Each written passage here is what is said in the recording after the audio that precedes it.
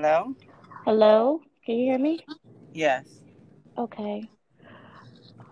Okay, so we're just going to jump right into it. I have Keysha Marsh she is a healthcare professional, and we're going to get her insight regarding mental health issues and increased cases amongst the African American community as a result of the COVID-19 pandemic.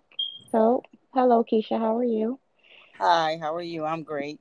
Okay, so thank you for joining me today and thank you for your perspective and insight. I just want to thank you in advance. So, we're just going to jump right into it. So, can you basically just describe, could you just state your real name, I mean, your full name, your title, and your professional credentialing? So, my name is Keysha Marsh. I am a social worker and I have a master's degree in social work. Okay, okay, good. So, would you be able to describe your position and all that it entails? So, I do social term care facility. So, basically, I am an essential worker. We don't get time off because of COVID, because where I work at, my clients live there. So, that's their home. So, they need care. Um, I pretty much make sure that their basic needs are met.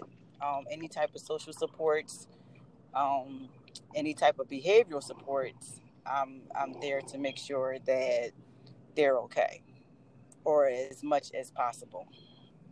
Okay. So prior to the onset of COVID-19, what was your primary patient demographic? So it's a mixed demographic, but primarily Black African American. Okay. So since the onset of COVID-19, have you seen an increase in mental health issues among the African American population of your patients? Absolutely. Oh, absolutely, yes. Major increase. Okay. So what are some of the more prevalent diagnoses or symptoms that you've encountered since the pandemic started or during? Anxiety, stress, depression. They are the top three. Okay. And can you go into, without being too detailed into HIPAA or what have you, like what were the major triggers of the anxiety, stress, depression? Like what aspects of COVID-19 would you say were the most um, heavily impacting to these diagnoses, or were these uh, new diagnoses or new issues, or were they just exacerbations of pre-existing diagnosis of mental illness, or what insight I'm can you going to provide to that? I'm going to say both new cases as well as exacerbations for existing diagnosis. Um, and some of the things are since the governor's stay-at-home order, we really didn't think about the fact that that is their home. So in a population like this, their actual stay-at-home order meant they needed to stay in their rooms.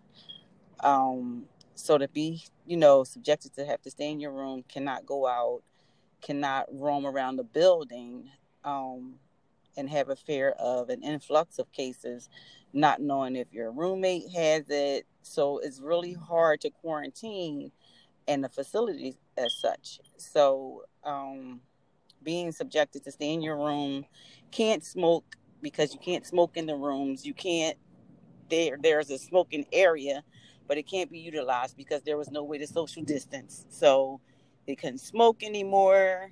They didn't have utilization of the laundry room. Someone had to do their laundry for them. So it was a lot of things taken away that us that could go home can take for would take for granted that they weren't able to. Okay, and you would think too, like with the social distancing and things like that, they some of their lifeline interactions, like visits with their families, kids, Yes, grandkids, you know what I mean, things like that, can also provide a onset of depression.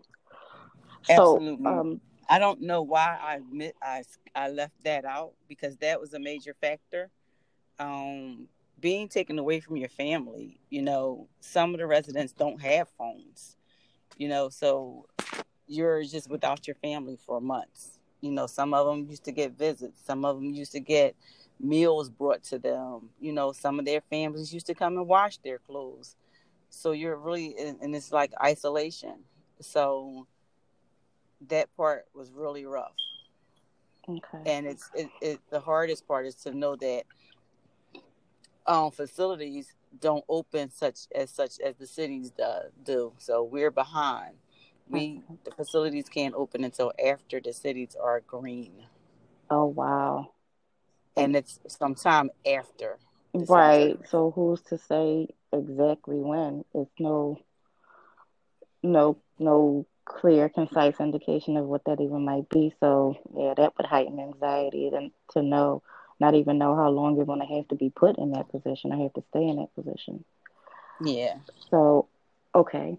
How would you weight the similarities of increased symptoms or just symptoms in general or cases in general um, between your African American demographic and uh, the demographic of other ethnicities?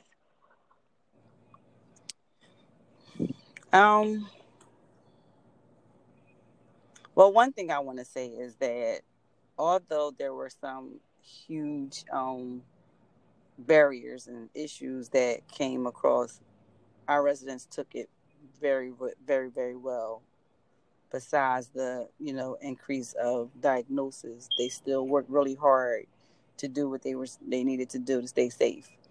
Now the similarities, I think they were all very much similar. I think where it really began with a lot of the anxiety and depression and stress is when um, it really started getting serious in a nursing home as far as cases, and the facilities started getting more and more strict on staying in the room. So they closed the smoke room, and that was one thing that really took them over the top. So a lot of them, with the stress and anxiety, most people medicate themselves by smoking a cigarette, you Mm, know, okay, for stress and to relax a little bit. And when that was taken away, that's when a lot of the cases really increased with the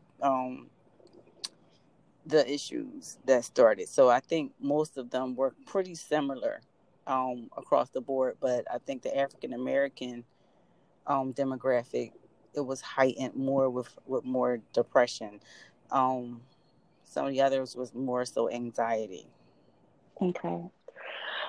So with that being said, like with the idea of the new normal in mind, what would you feel like would be what would you think would be the best course of action to better serve the African American demographic that have been suffering, or you see a continuance of issues even post COVID because of the onset of COVID-19 and the lack of resources that might have been easier to get if not for the onset of COVID-19? What would you think would be the best course of action to better serve uh, this demographic of patients? Well, every demographic of patients, but of course, with this underserved demographic of patients in the future. So one thing I think is major that nobody, the government, the state, the city, nobody was prepared for this kind of crisis. And I think that should be something that should be looked into. I think because this happened, there should be some guidelines and some laws and some rules put in place for an event as such. Um, we're able to go home. You know, we're able to spend time with our families if we choose. And I feel like there at the facility, that was something that nobody thought about as far as talking to the residents, trying to find out, what their needs are and how moving forward, we can make this change. And because it looks like this, some things are going to be the new norm. So this is where they live. This is their domain. So what needs to happen is it needs to be a conversation or something or some guidelines put in place that will help them in a situation like this in the future.